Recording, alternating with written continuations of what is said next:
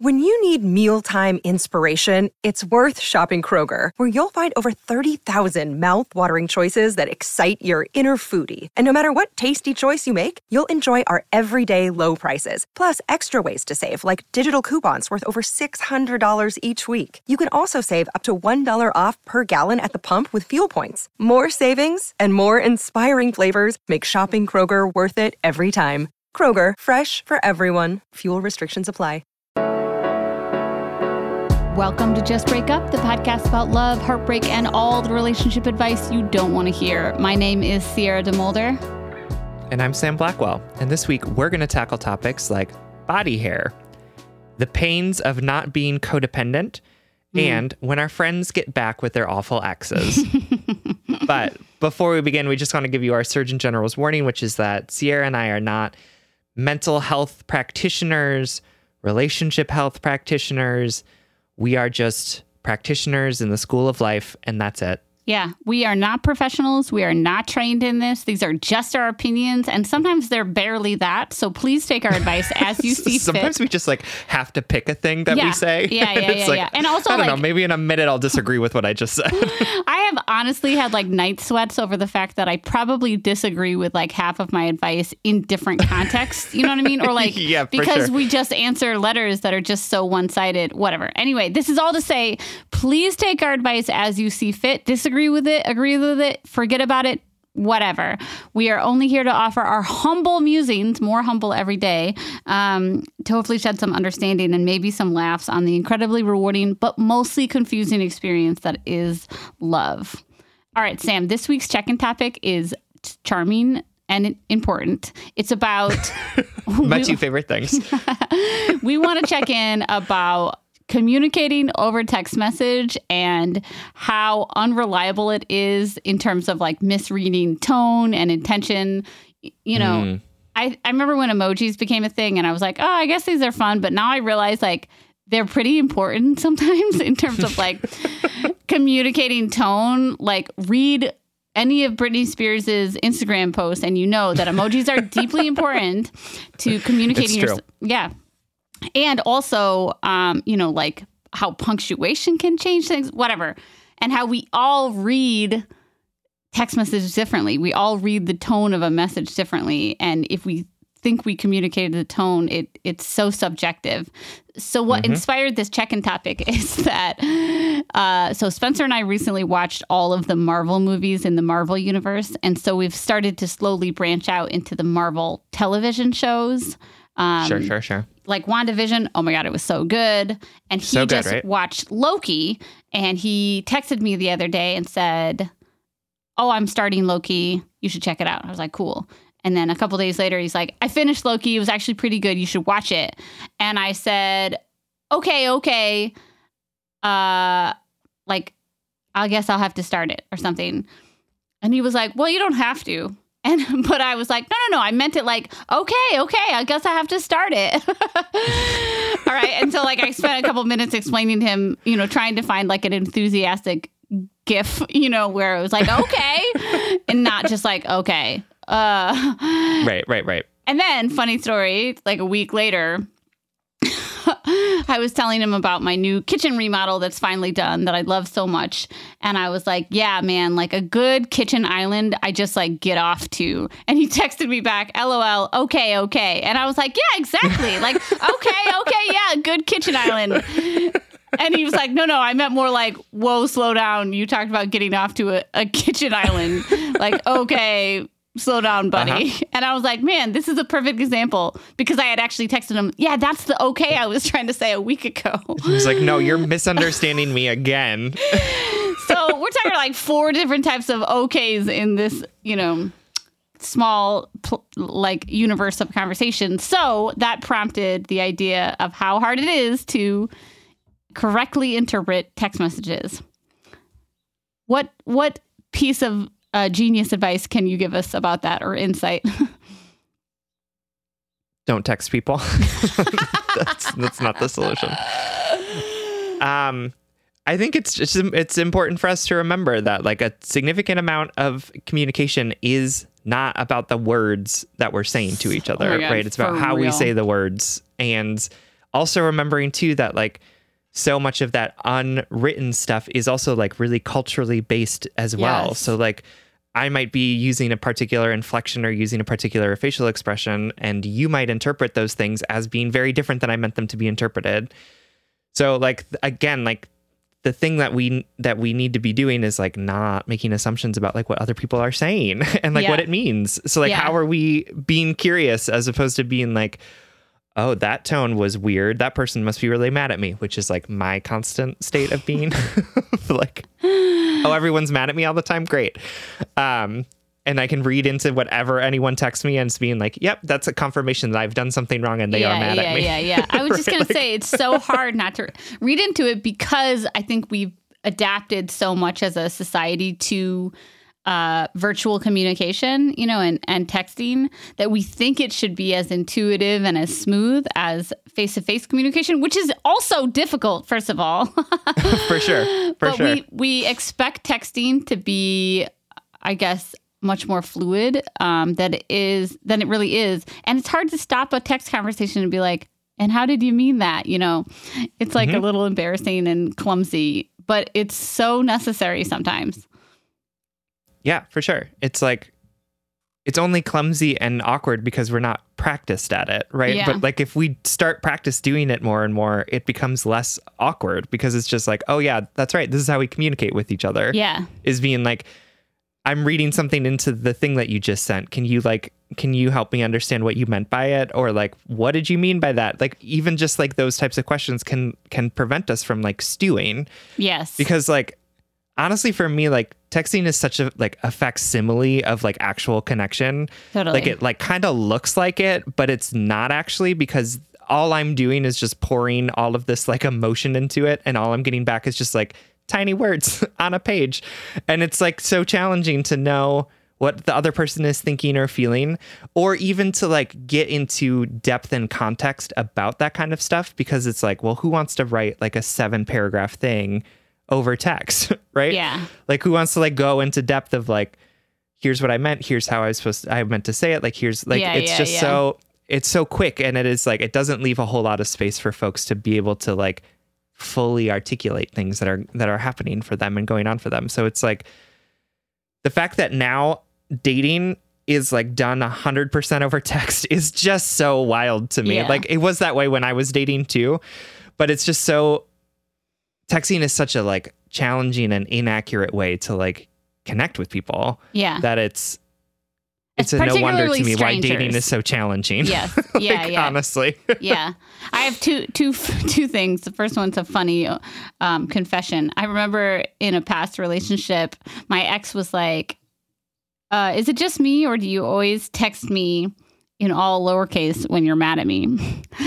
In like short lowercase sentences. And I was like, oh, no. It's because, and this is true, I was like texting him back on my iMessage thing on my computer, and it was like automatically lowercase.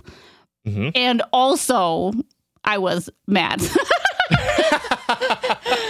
And I was like, no, it's when I text you on my computer app, you know, but I didn't confess that it was that I also subconsciously did it. I'd be like, okay, no punctuation, no capitalization.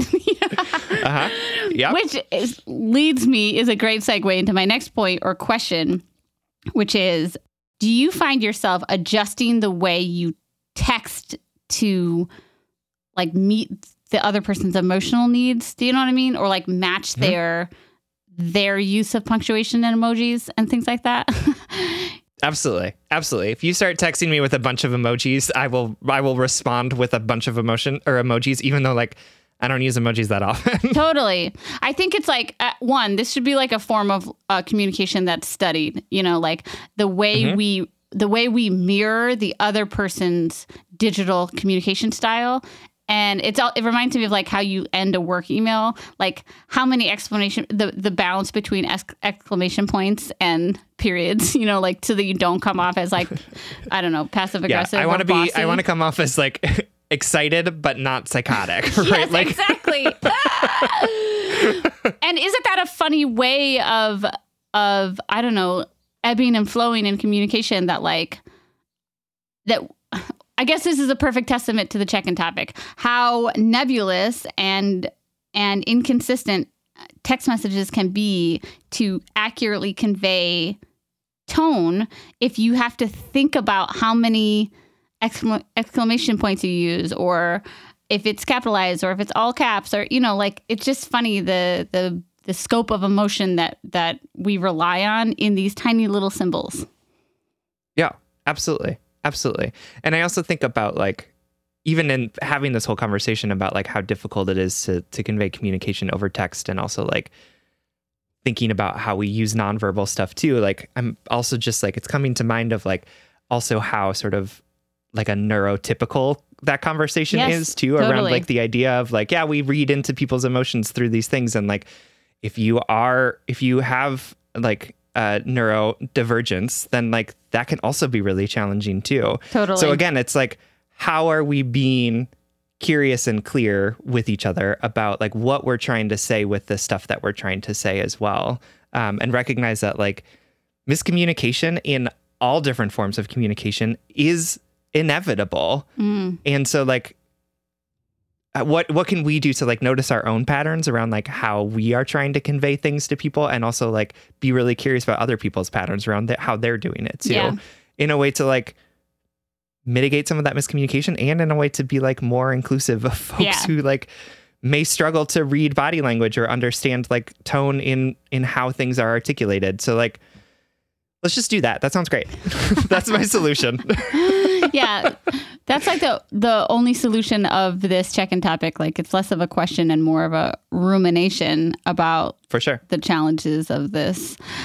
But yeah, so good job. Want to get into our letters? Thank you. Yes, let's do it. All right, our first letter comes from Unwaxed and Conflicted, whose pronouns are she, her, and who is writing from Getting No Head, USA. Hey, Sam and Sierra. First, thank you both for your vulnerability and willingness to extend compassion and understanding to us letter writers. I love you both, and your podcast has brought me so much joy, laughter, and crying like a baby in my car. Heart emoji. So here's the situation. I'm a 25-year-old female dating a 25-year-old man. Let's call him Aaron. We've only recently started exclusively dating and have an overall great relationship and sex life. We're very communicative in our relationship and in the bedroom. And recently we've had the issue of Aaron not going down on me at all come up. He doesn't want to go down on me because I don't shave or wax, and because he hates body hair. I mean, he hates it. He shaves more than I do, which is fine because that's his body. I'm conflicted because I don't have an issue shaving. I shave everywhere else besides my vagina. My inner feminist is screaming, crying, and throwing up because why is he withholding giving me head because of my body hair? He's a very emotionally mature person, so this was kind of a red flag and shocking to me when it came up. I ended up shaving because I'm willing to make that compromise for us to have a more equal sexual relationship, but I can't shake him saying he hates my body hair when I've swallowed this man's loads many times with zero complaints. Am I being a bad feminist? Did I overcompromise? Was I right to put off our sexual relationship over my feminism and personal bodily preferences? Any advice, tough love, or affirmation would be amazing. All right, my darling, unwaxed and conflicted. Thank you so much for writing and listening and for trusting us with this letter. I want to just start by saying you're not a bad feminist. That doesn't, like, there's no, like, feminist test that you have to, like, pass and you mail it in and then you get, like, the feminist badge, and you get the feminist badge taken away when you shave your, pubic hair.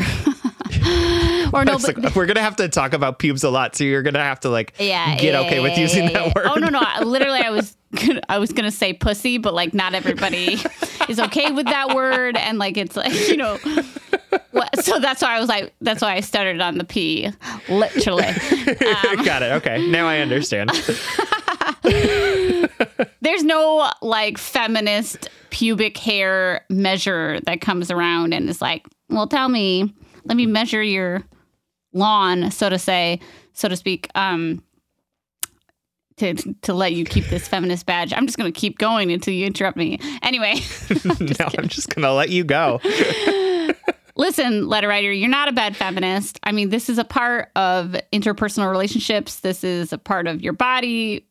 I just want to relieve you of that. Sam and I can talk about the anti-feminist oppressive history of body hair removal, the racist history of it. And we can always connect these back to feminist ideals. But I think that it is inherently anti-feminist to say, wow, I'm being pressured by all of these things around me, and I'm going to call myself a bad feminist because I don't know, give into the environment that I was born into, or I don't know, want to have sex with my partner. I just want to take away the blame from you is what I'm trying to say. No, and I think it's important for us to also like situate this in a context, which is that like, yeah, you and he have been socialized to believe particular things about gender and bodies, right? And like the expectations and roles that go into that too, right? Like he's allowed to take oral sex off the table because he doesn't like the fact that you have pubic hair, whereas like you're just sort of expected to swallow this man's loads over and over again, right? Like taking oral sex off the table isn't necessary, and that's like the social conditioning that we're ingrained in, right? Like this idea of like how bodies are supposed to work and like whose job it is to like bite the bullet and do the thing that they don't want to do, and like what's on the table, what's off the table. And like I think that is more of the issue that I'm seeing here, right? Like the body hair thing is like you get to make decisions about how you want to treat your body hair. Like that's what the feminism is here. My issue is that like it seems like the gender roles that have been constructed around sex and like who does what and how they do it and whether or not they have the right to complain about it is like pervading your relationship. Yes. And I don't know that there's like a solution to that besides just like noticing that it's happening and asking questions about like, are we comfortable with the fact that like this is how things are playing out in this relationship? That like you just have to swallow his loads, but he gets to decide whether or not to go down on you because he doesn't like body hair. Like, yeah. I'm so glad you said that about like, because I don't know if there's like I don't have like a direct solution for you, Unwaxed, but I want to like muse with you and empower you to not feel like a bad feminist and not feel like a bad person or girlfriend or whatever. I think I agree. For me, it's a little complicated because we can always point personal preference back to oppressive powers. You know, we can always point personal preference back to the systems that we're born and raised in, you know, that we are steeped in, whether we consent to it or not. And also people have physical preferences when it comes to like, oh my God, I really like man buns, or I really like facial hair. I don't like facial hair, or I really like those muscles that like connect the neck to the shoulders that make people look like they can't really move their necks a lot or whatever. You know, like we all have specific, yes. I'm just trying to like paint a picture that we all have these things that we're attracted to, right?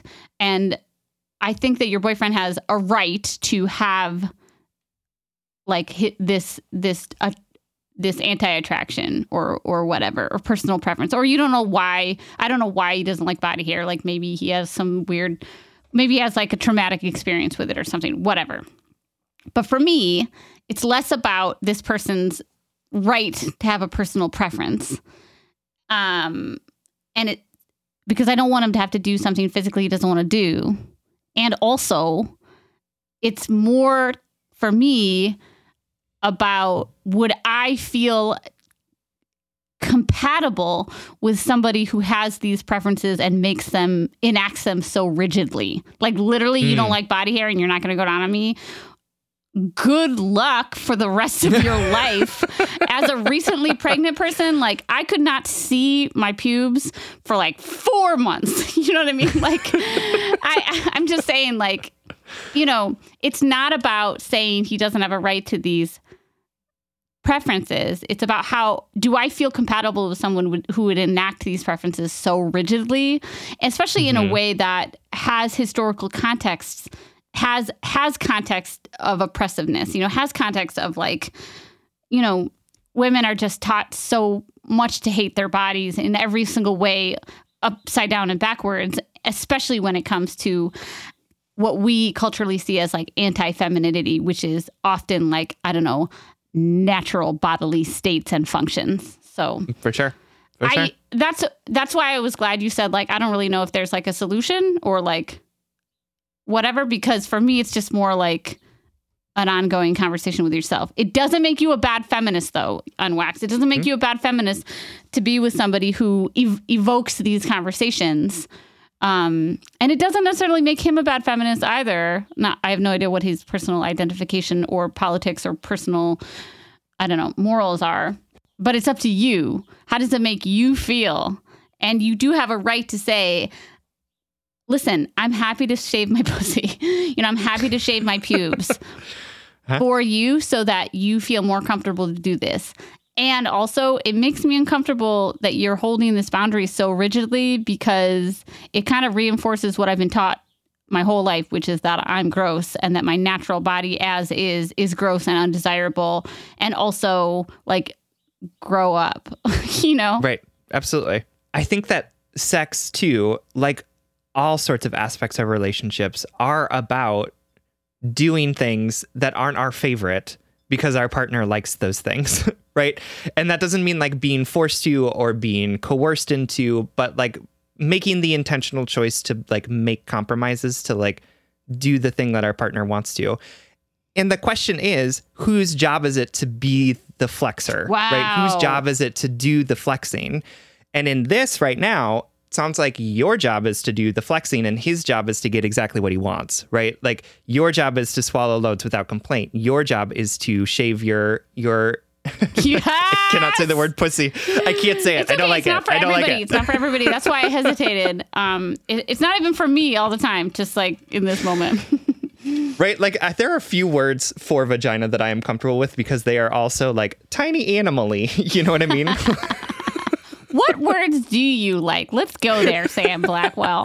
I want to hear this. No, we're just going to say vagina or pubes. Time out. The other day, I was bathing my newborn daughter for the first time, and Willow, my wife, was like, we need to start, like, obviously she's 5 weeks old. She doesn't understand what we're saying, but we were talking about how we're going to like use anatomical names for things like this is your vulva, whatever. And so I was like, Willow's like, you got to tell her, you got to use those names. So I was like washing my daughter and I was like, this is your vulva and this is your butthole. Butthole. That's the anatomically correct name for it. And then we laughed for years and years we laughed. Well, it's a joke about buttholes, so I can imagine that Willow found that very funny. She was tickled. She was basically like, how well do you love me?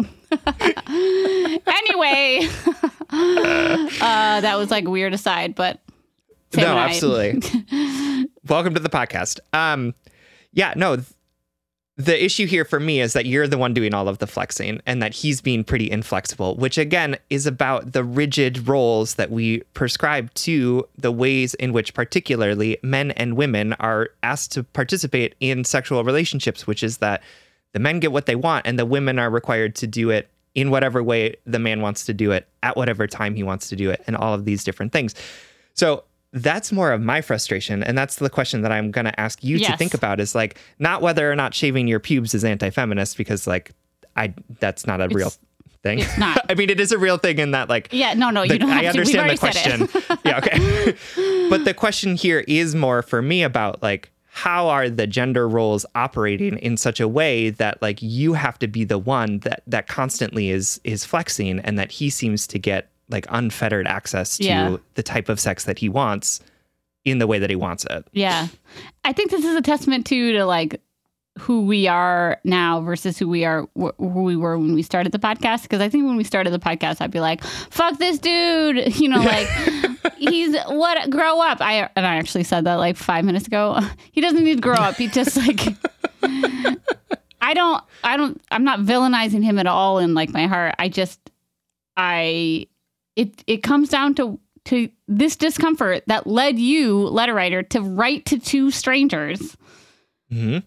How is this discomfort sitting on your heart? How is it being validated by you and by your partner? And can you go to sleep at night? Can you put this discomfort away and say, you know what? Relationships are complicated and nuanced, and we give and take a lot. And I know he respects me and loves my body. I know he respects me as a feminist, whatever. can you live with this? I think it warrants a conversation to make sure you guys are on the same page. Yeah. Good luck. Yeah, absolutely. I think that you should definitely talk about it and talk about these, because the feelings that you're feeling in this, the confusion that you're feeling is like super valid. It doesn't need to be swept under the rug or hidden, right? It's something that you both can talk about out in the open around, what does this mean for your relationship? What is the context in the like broader sense of society and gender roles and all of those things? And then like finding a way to make things work for you, which is really what's important here. Where are places where you both can agree to flex towards each other? Yes, I totally agree. Thank you so much for writing. We love you. Y'all, as a self-employed person, as a mom of a toddler, I am always struggling with finding time to manage my finances. At the end of a busy week, the last thing I want to do is spend time budgeting all of my expenses or tracking down customer service teams to cancel old subscriptions I no longer use. But now I use Rocket Money, and it does all of that for me. Rocket Money is a personal finance app that finds and cancels your unwanted subscriptions, monitors your spending, and helps you lower your bills so that you can grow your savings.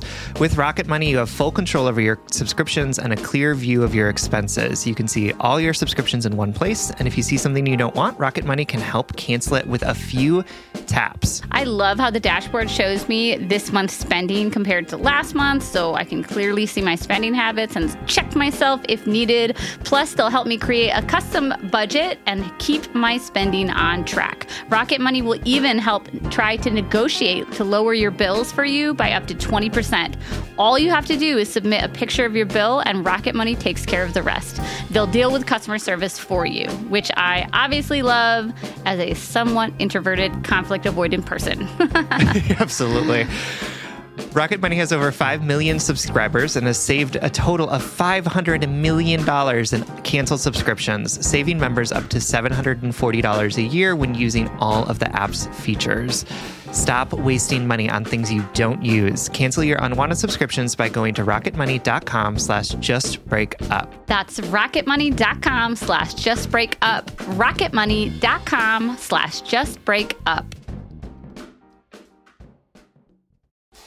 The weather's getting warmer, so it's time to say goodbye to jackets, sweaters, and hello to shorts and tees. I wanted to update my wardrobe for the long haul without spending a fortune, and luckily I found Quince. Now I've got a lineup of timeless pieces that keep me looking effortlessly chic year after year.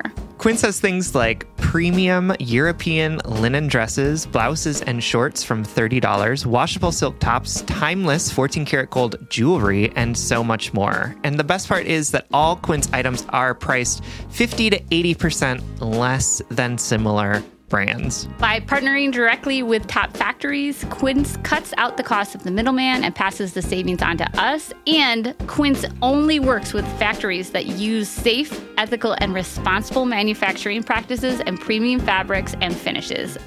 This past month, I treated myself to a pair of new slippers because I'm in that #mom life era of my life, in which I am never not in slippers. And these are 100% Australian shearling lined clog slippers. And I love that they're slip on, but they have those durable rubber outsoles. They're super cushy, super comfortable, but I feel like I can run outside to like take the trash out in them while also like staying warm and active in the house. Get warm weather ready with Quince. Go to quince.com/justbreakup for free shipping on your order and 365-day returns. That's QUINCE.com/justbreakup to get free shipping and 365-day returns.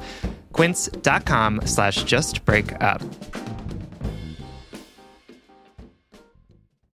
Our next letter comes to us from Just a Girl, whose pronouns are she, her, who is writing to us from Stuck in the Past.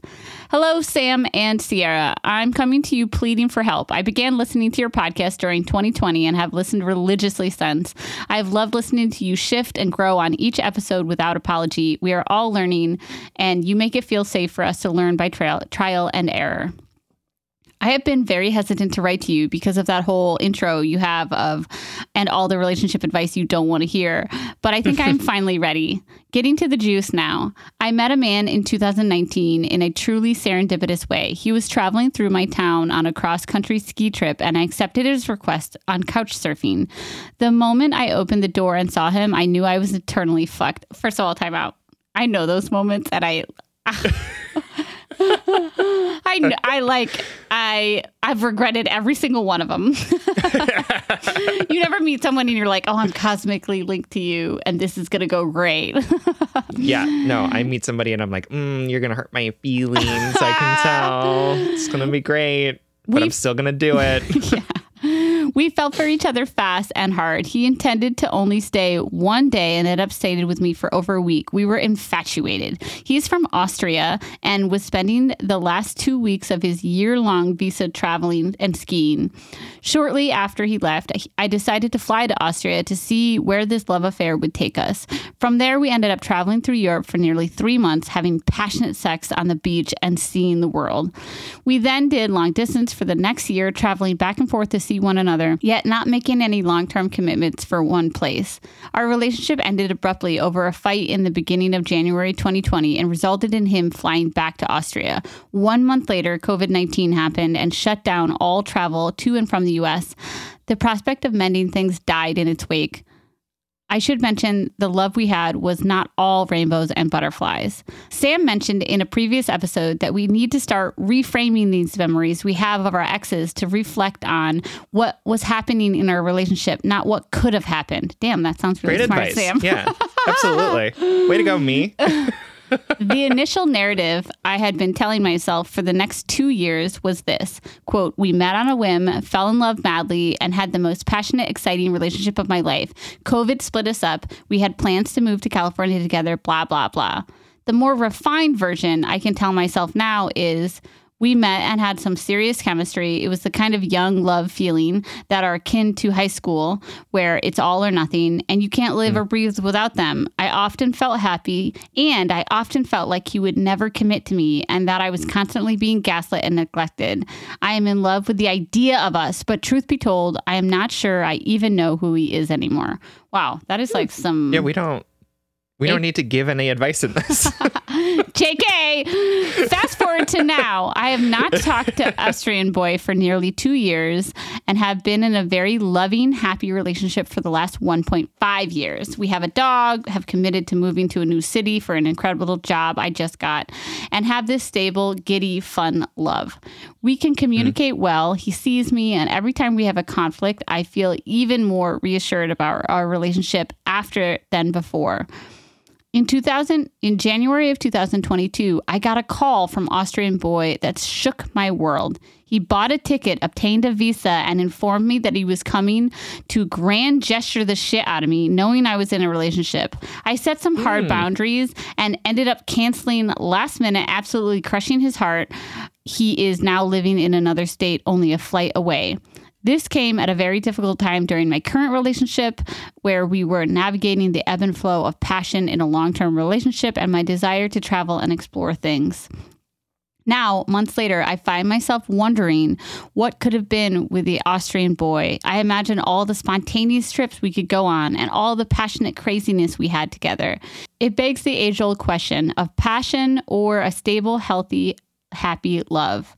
My therapist helped me identify something super surreal regarding this subject, which is that every relationship I have ever been in has presented love in such a hot, passionate, fast way. Often hearing phrases such as, you are the only person that makes me feel this way. Quote, without you, I would be nothing. Or on the more toxic ends of things, quote, if you leave me, I will X, Y, and Z. Within all of these narratives, I was the only person that would bring this person happiness, etc. While it made me feel special, it was also a form of manipulation that put a lot of pressure on me to always have the right answer. Wow, I love that sentence. If I chose wrong, it would result in some all or nothing ultimatum.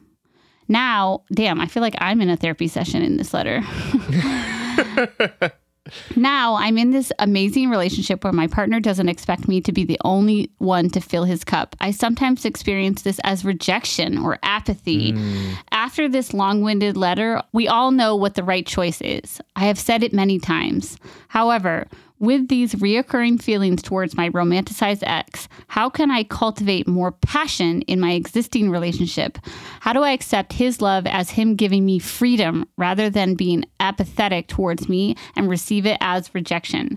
I don't want to sacrifice my desire to have passion in my relationship, but I do want to experience freedom as such and not as him lacking desire for me. We have discussed this, and he has reassured me of his love for me many times. I feel as though now it comes down to trust and a process within myself. Guys, I feel so caught in the middle and caught within myself. I know I'm not that special and need to be related to. I am desperate for your advice, reframing, and or any affirmations at all. Your work literally brings me to tears. Thank you. Well, thank you for writing. And I think you are very special, but you're not unique in feeling this sort of push and pull between wanting things to be hot and fiery and passionate all the time and recognizing like that sort of constant blaze isn't necessarily super sustainable. And struggling to see like the good love that's in our lives because it doesn't look like what we envisioned love to look like, which was trips to Europe and backpacking across the world and all of this stuff. Right. That may or may not be in line with the realities of what does it mean to actually like be in sustained partnership with people. So I think it's like very relatable that you're feeling this sort of push pull for more passion for things that we've been told love should look like. And this feeling of like, how am I recognizing that this person that is sitting here with me every single day of my life is doing the love thing, right? Like is showing me love in a way that's not about like struck by lightning, but in a way that's like, here, let's grow this garden together. Yeah. Yeah. Mixing metaphors. That's fine. Lightning, garden. It's all outside. Yeah, it's outside. Yeah. Yeah. And I want to back up and just say like, good job holding that hard boundary against Austrian boy. Oh, yeah. Like, and good job writing all those like, you know, truth bombs throughout the whole letter. You've obviously really done a lot of head and heart work to empower yourself. You know, like what I love about this example is that, or like this letter is that it's a perfect example of how we can really work to know the truth about things. And then it still takes work to implement them. Like it's very obvious that you have worked really hard to reframe things, to give yourself a different narrative, a different script, a different perspective. And it's also still really hard to like live with that, to implement it. I want to point out like, what do we think passion is? Passion is getting a fucking visa and a one-way ticket out of the blue to come see you. To me, that screams a passionate love story on a television show. But in reality, doesn't that seem like a little unhinged and like unrealistic? I mean that lovingly, you know, like if you, even you as my friend, if you were like, hey, I bought a ticket to come to your house tomorrow, a plane ticket, I'd be like, whoa, okay, everything okay? Are you okay? And I just wanted to point out that like, which honestly, if I did do that, you should be like, concerned because 100%. Like spontaneity is not my forte. No, definitely not. I say that just to point out, like a lot of times what we have coded societally as passionate is unhinged or unregulated or maybe not the smartest choice. Like there is passion and romance in planning a trip together. Like that's like working together, you know. I think the sexiest thing my wife and I do is like work on our budget. Like that's like passionate life building. Shut the fuck up, Sam. He just made a face at me because he's judging me. Okay, this is the point I want to get to. Get away from that. Get away from that passion conversation. Go ahead. Budgets and man buns. Sierra's favorite things. Hot. The point I want to get to is you might not need to hear this, but I just want to say it, that like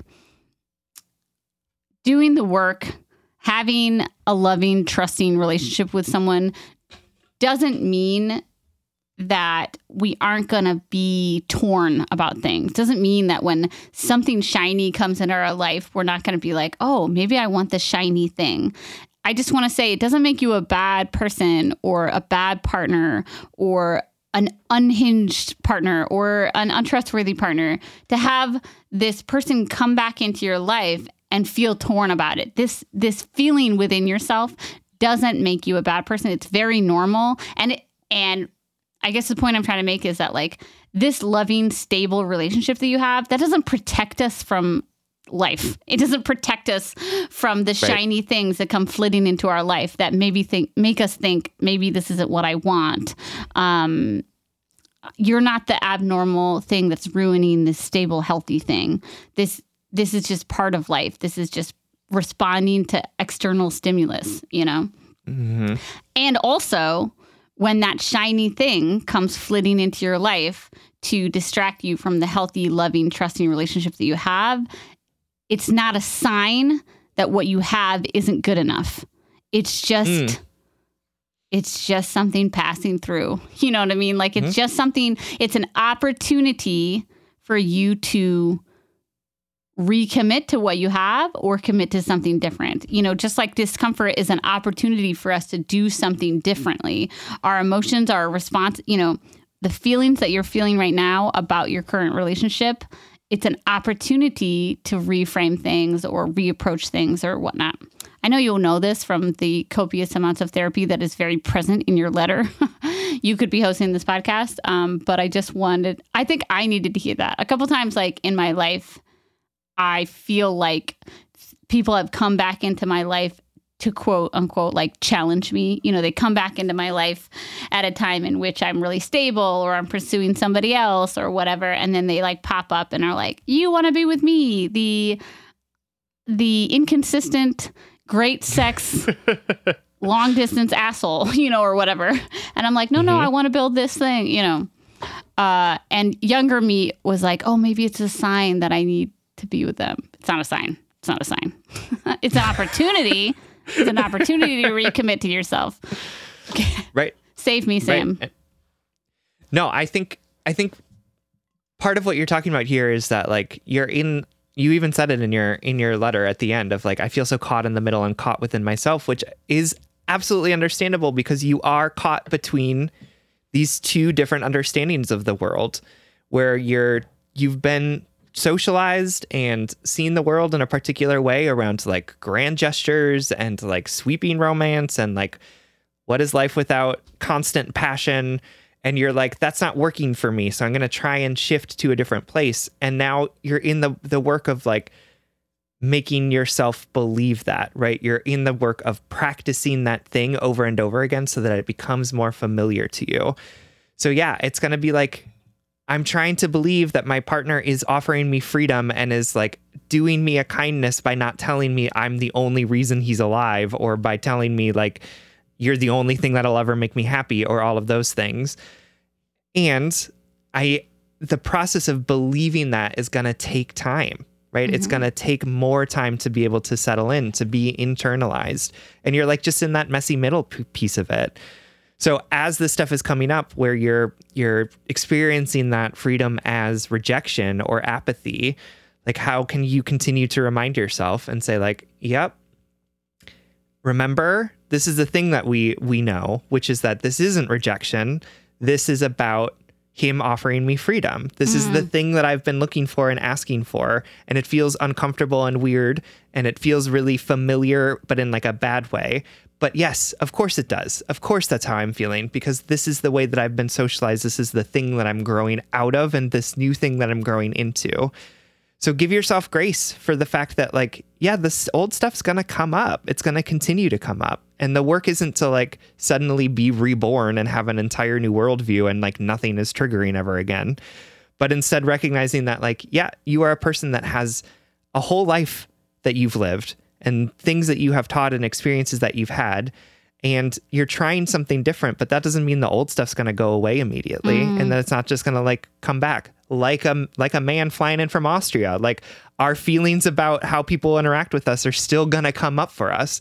But just like you did with him, where you said, this isn't it, and I don't want this, you can also start to say that to the feelings that are coming up for you as well, to say like, yes, I recognize you. I remember you. This isn't the place for you. I see you and I feel you and I believe you. And I know that this is understandable. And I know that this is a legitimate feeling, and I'm going to choose something else. I'm going to try this other thing that I've been working on, this other thing that I've been implementing in my life. I feel very kindred with this description too of misinterpreting my partner's independence as a rejection.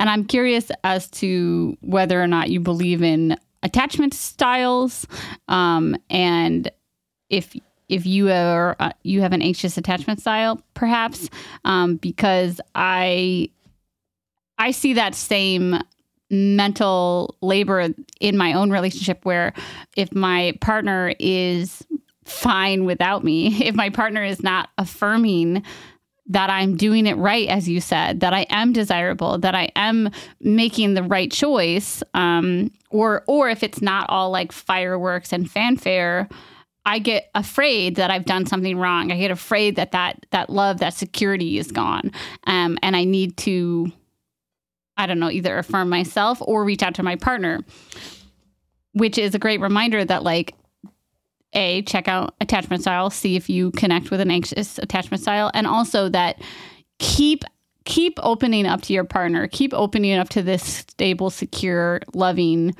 partner that you have, to ask for reassurance, to say like, I'm feeling like when you move to independence, that I've done something wrong. Like make sure that you're allowing yourself to be vulnerable and open with this partner, because you don't have to, you're learning all of these new things, and you don't necessarily have to do it alone.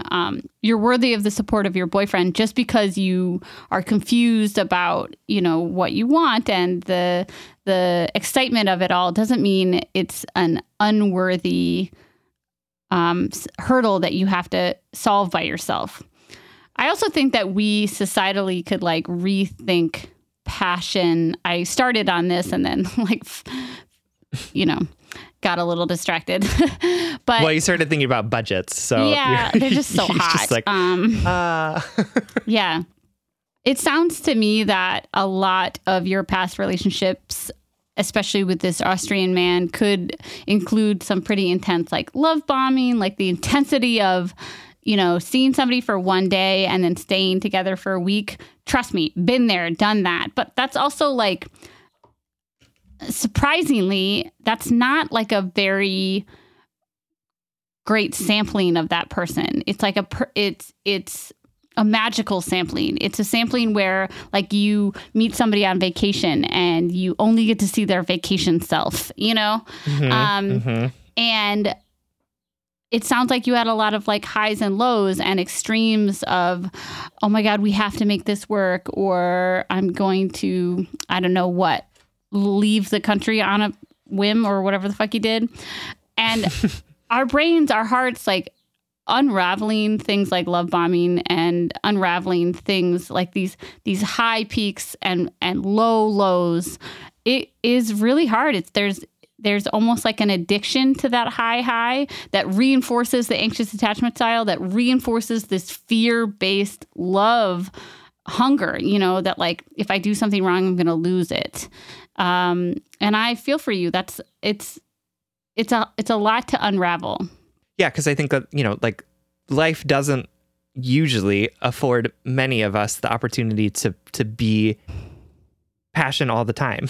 Right. Like, because like, our pets get sick, or like somebody's got to make dinner, or like, we might lose our job, or like we might need to go back to school, or whatever it is, right? Like it's the realities of life don't always allow for 100% passion. Sometimes it does, right? Like for some people who just like walk in the light and apparently have like very strong safety nets. Walk in the light? What are we, vampires? Yeah. So the reality is that like most often the relationships that are most sustainable for us don't look like passion all the time. And that doesn't mean that you can't ask your partner for more passion, right? Yeah. That doesn't mean that you can't ask your partner for more travel or for whatever it is that equates to passion for you. Like, those are reasonable things for you to ask. And it's also reasonable for you to like have an understanding that like it's impossible for this relationship to be 100% passionate all the time, which may not have been the case for your previous relationships. But I'll say too, like, I don't have an anxious attachment style, and I still feel rejected when my partner wants to do things independently from me, right? Like, fascinating. I think it's a very, very normal thing, right? When Peter's like, I'm gonna skip the event tonight because I want to like spend time alone, or like I'm gonna go hang out with these people and not with those people, I am like deeply offended sometimes. Like, I'm like, oh, so you don't want to spend time with me? And then I have to remind myself, like, that is not what he's saying. What he's saying is he wants some alone time, or what he's saying is he wants to go do this other thing instead. But I think that feeling is really normal. And like I said, the point isn't to get rid of the feeling.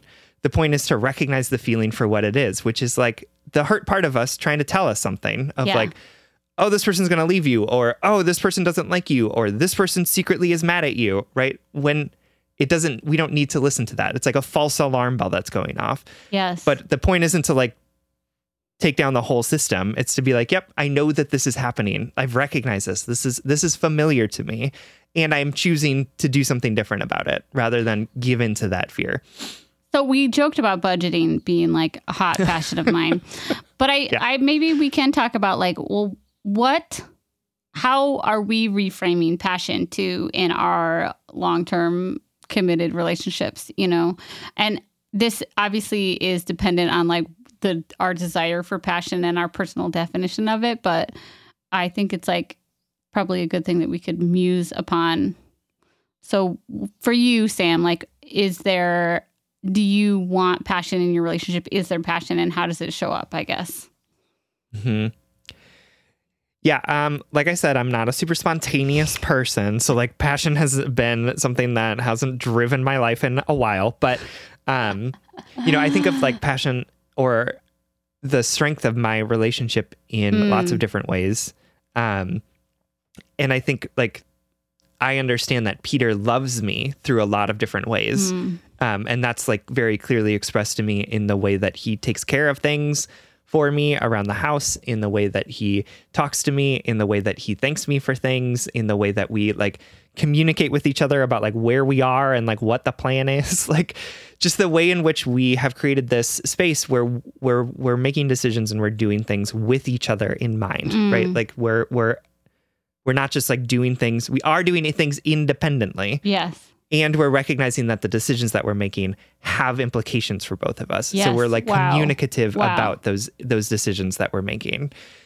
And I also think like one of the things that I'm trying out is just like a lot more physical touch, not like sexual touch, but just like a lot more of like, how am I making sure that I am touching Peter more often when we're in the kitchen together, or when we're sitting on the couch, or when we're going for a walk, as a way to convey my love to him, and also like remind myself of like the physical presence of both of us, right? Totally. Like in this relationship. Totally. And the fact that we're here and that we're in bodies, and that like touch feels good, even if it's not sexual touch. Yes. It feels really, really good. So that is some passion thing that I'm trying out, recognizing that I'm not like the most excited and spontaneous person in the world. I love that. And I love that you said, you were like, how I measure passion in a relationship. And then you edited yourself and said something like, I measure the strength of my relationship. And I actually think that's like a really beautiful way to look at passion, you know, as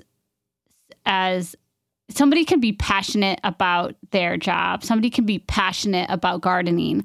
Somebody can be, like the vision that comes to mind is like somebody who's really passionate at like pottery, at like making, throwing pots on a pottery wheel. You know, it's not always sandy Sex on the Beach, right? It's not always a high peak and low valley extreme. Passion can be commitment to something. I'm picturing the potter, you know, really like working and making something great and like being really committed to their craft, you know. And I love what you said about passion being your ability to make decisions for one another. Something that like makes me feel passionately for my wife is that I know she makes decisions that prioritizes our family, you know, our comfort, our time together. And that makes me passionate for her, you know, like, wow, I can't believe you're working this hard. You are that artist working on your craft, committing to your craft, and committing this time, energy, thoughtfulness to our life together. It's not, oh my God, you filled my house with roses. It's not, oh my God, you didn't talk to me for 4 days and now you're telling me how sorry you are. You know, now you're not doing these grand gestures to show me how much you love me. It is the foundational decisions and choices that you're making to build our life together. Like that is some hot, sexy sex on the beach passion for me. And our budget is part of that. Let me just tell you. Yeah, absolutely. Absolutely. Don't want to lose track of the budget. Yeah. Anyway, okay. That was helpful for me to like reframe that a little for our letter writer and for myself. Okay, my darling. I know we just did a bunch of musings, but it sounds like that is right up your alley. So we hope that this adds to your conversations with yourself, with your partner, with your therapist, and we hope this helps. Absolutely. Thank you so much for writing. We love you. Our next letter comes from Anonymous, whose pronouns are they, them, and who is writing from Exhausted. Hi, Sam and Sierra. Any advice for what to do when your best friend gets back together with a toxic ex? For context, my friend broke up with their partner a year ago. In the year prior to the breakup, I provided a lot of emotional support and feedback to my friend as they dealt with some pretty abusive behaviors from their ex. And in the year following their breakup, I provided even more emotional support and money as my friend was emotionally and financially shattered by the whole situation. I did not quite overextend myself, but I got close. However, it brought me joy to see someone I love slowly recovering and experiencing healthier relationships and situations, and to know that I would remain consistently supportive while other friends and family shut them out in frustration and they became isolated. It was a relief as we came to talk about that relationship less and less, because this friend is one of my favorite people I have ever met and I love to be around them, but their ruminating and extensive verbal processing around the relationship could be draining. However, a year later, they started to incrementally re-engage with the ex. This has led to my friend receiving a lot of backlash from friends and family.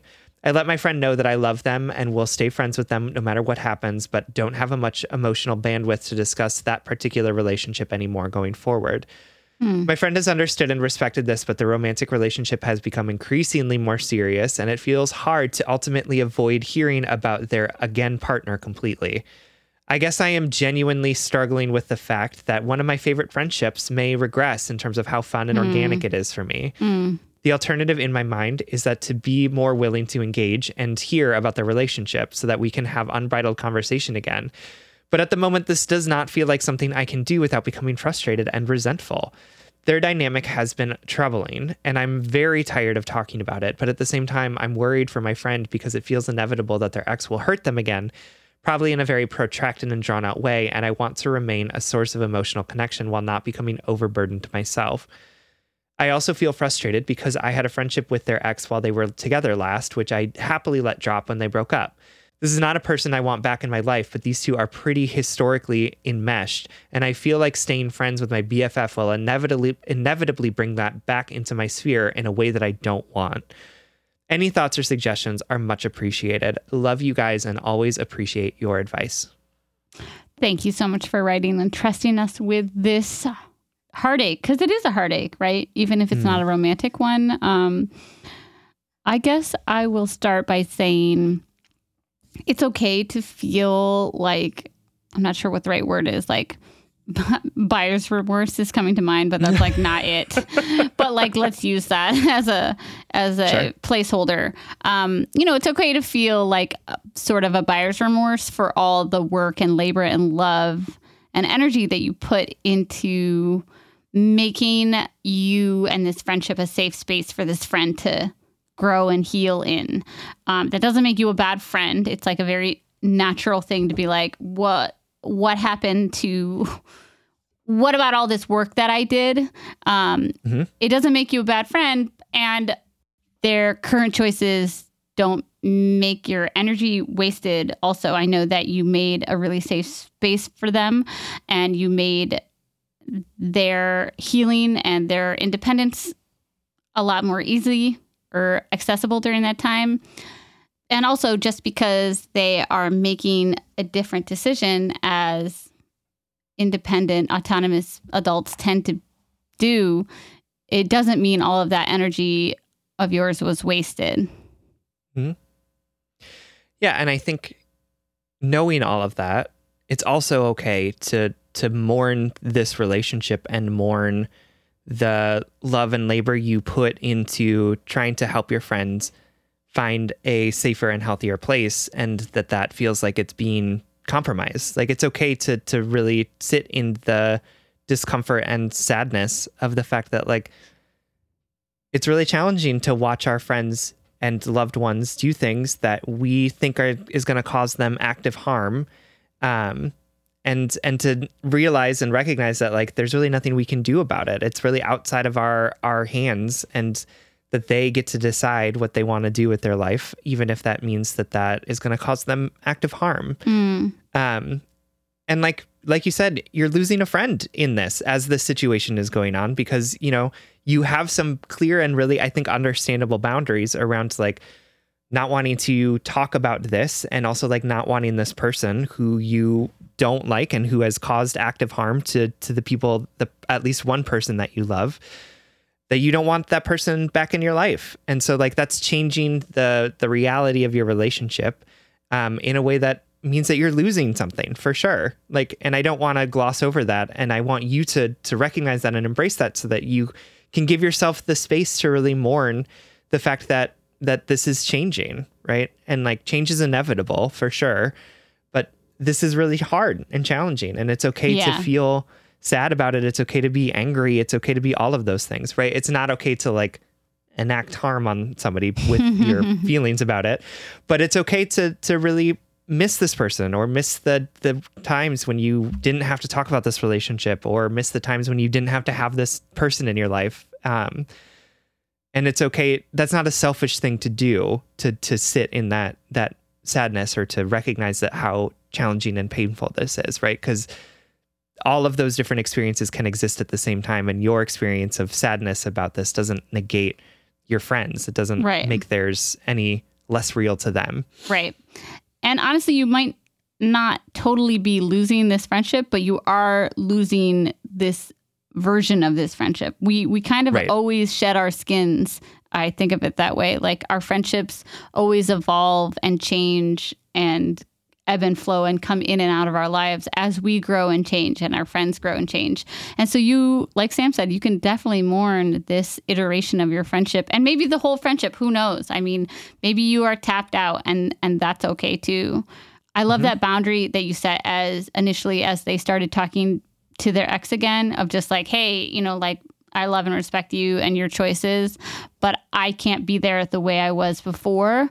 And I just want to say, like, you have every right to reinforce that boundary multiple times, because we're all humans. We're all growing and learning and failing regularly. And we need reminding. We need reminders of how we can better love and respect one another. So if you want to say again, like, hey, this has been on my heart, I feel like I'm afraid of losing you, like I lost you, or I feel conflicted because of all the work we did. I still respect you, but yada, yada. You know, you have every right to restate this to this person.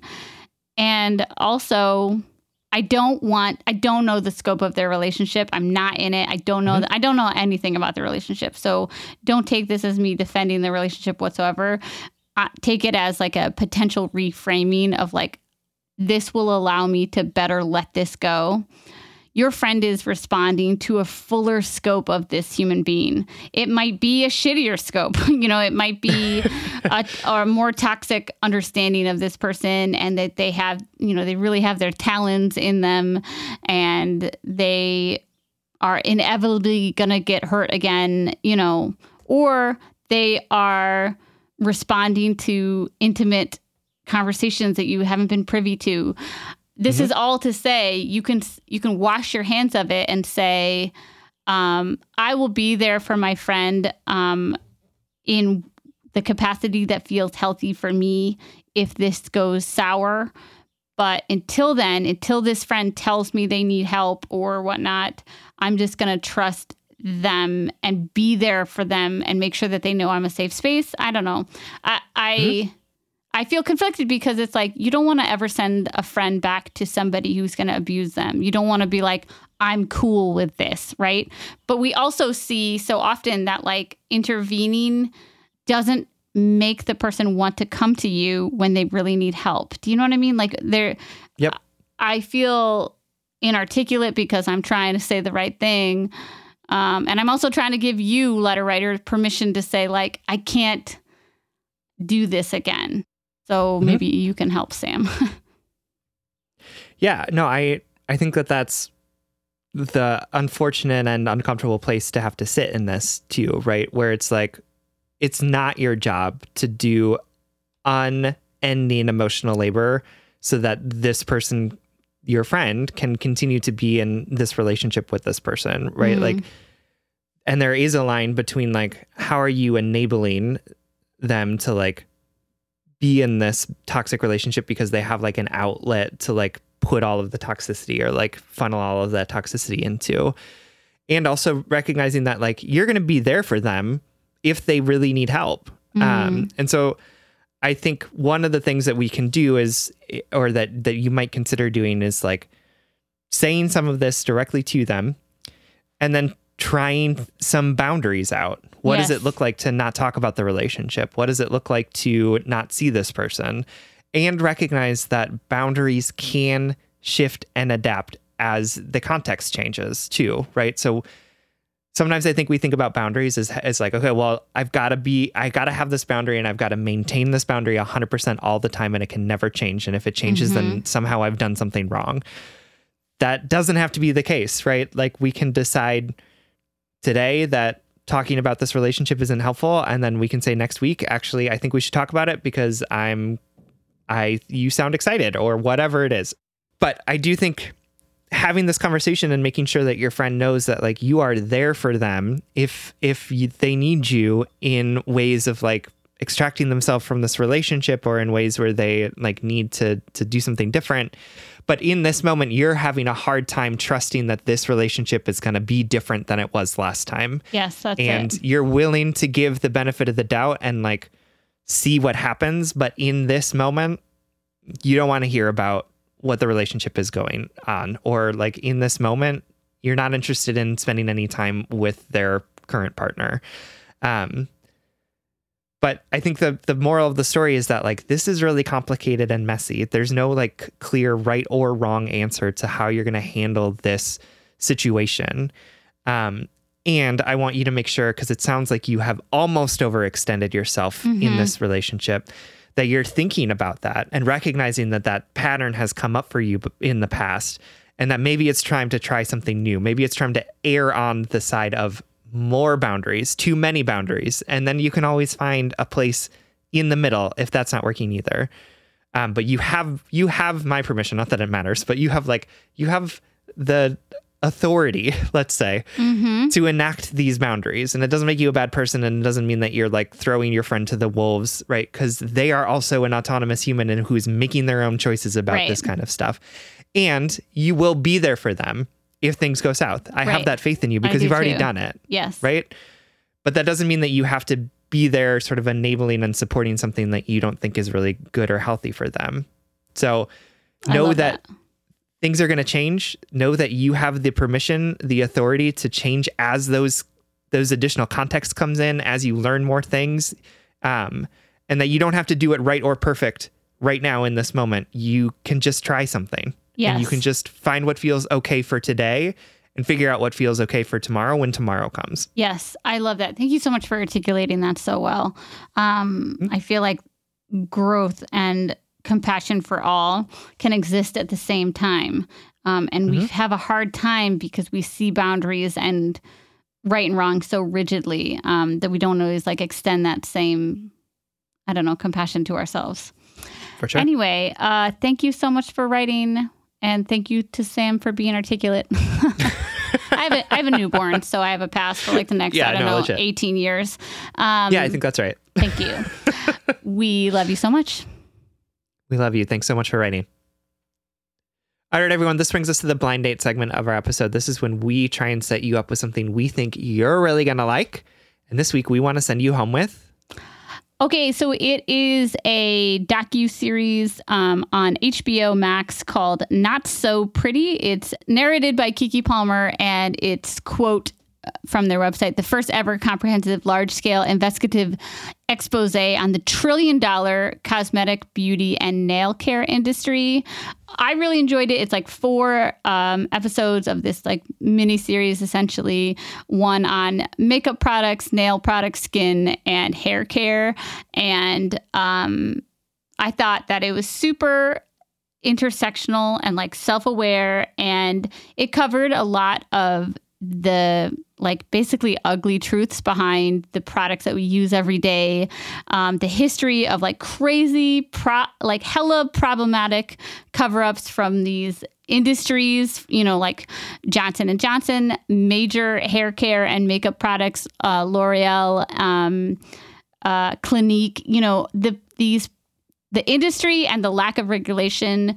It's just like this nasty combination, and we put these products on us every day. I found it really fascinating, and it like prompted me to download an app that you can like scan your products and see what harmful ingredients are in them. And it was like terrifying. I won't get into it, but it was like super fucking problematic and terrifying. Just like, I don't know, what capitalism and other oppressive forces have done to industries, basically, that allows them to put really harmful chemicals in our stuff and have no accountability to it. So that's like the really quick TLDR on that. If you're interested in it, it's called Not So Pretty. It's on HBO. The app that I downloaded to like look at all of my personal products is called Yuka, or Yuka, Yuka. It was free. You can just like scan your face wash and see if there are harmful chemicals in it, chemicals that are like rated on a scale from like mild to moderate harm. And if they're like, I don't know, cancer causing or known allergens or whatever. So again, Not So Pretty on HBO Max. All right, everyone. Thank you so much for listening. You can like us on Facebook, and you can follow us on Twitter and Instagram at JustBreakUpPod. You can slide into our DMs, send us your favorite relationship memes, but most importantly, you can submit your questions about all matters of the heart at JustBreakUpPod.com, which is also where you can find our merchandise. Please remember to subscribe or follow and leave us a 5-star rating and review, and consider supporting us on Patreon. If you support us on Patreon for as little as $5 a month, you'll get an additional bonus weekly episode. That's patreon.com/justbreakuppod. This literally keeps the mics on and helps us reach more brokenhearted souls who need 2 random strangers giving them relationship advice. Just Break Up is a production of Duvid Media. Original music, recording, editing, producing, all magical things by our good friend Spencer Worth Davis, aka Big Cats. Make sure to check out his newest podcast, Finding Quantum Quest, wherever you listen to your podcasts. And remember, your mistakes don't define you, because compassion and growth can exist at the same time. Accountability can exist at the same time. You can trust the process and celebrate yourself for your progress. And also, you can try harder. You can put in an effort, and you can recognize that that effort is enough. And if all else fails, just break up.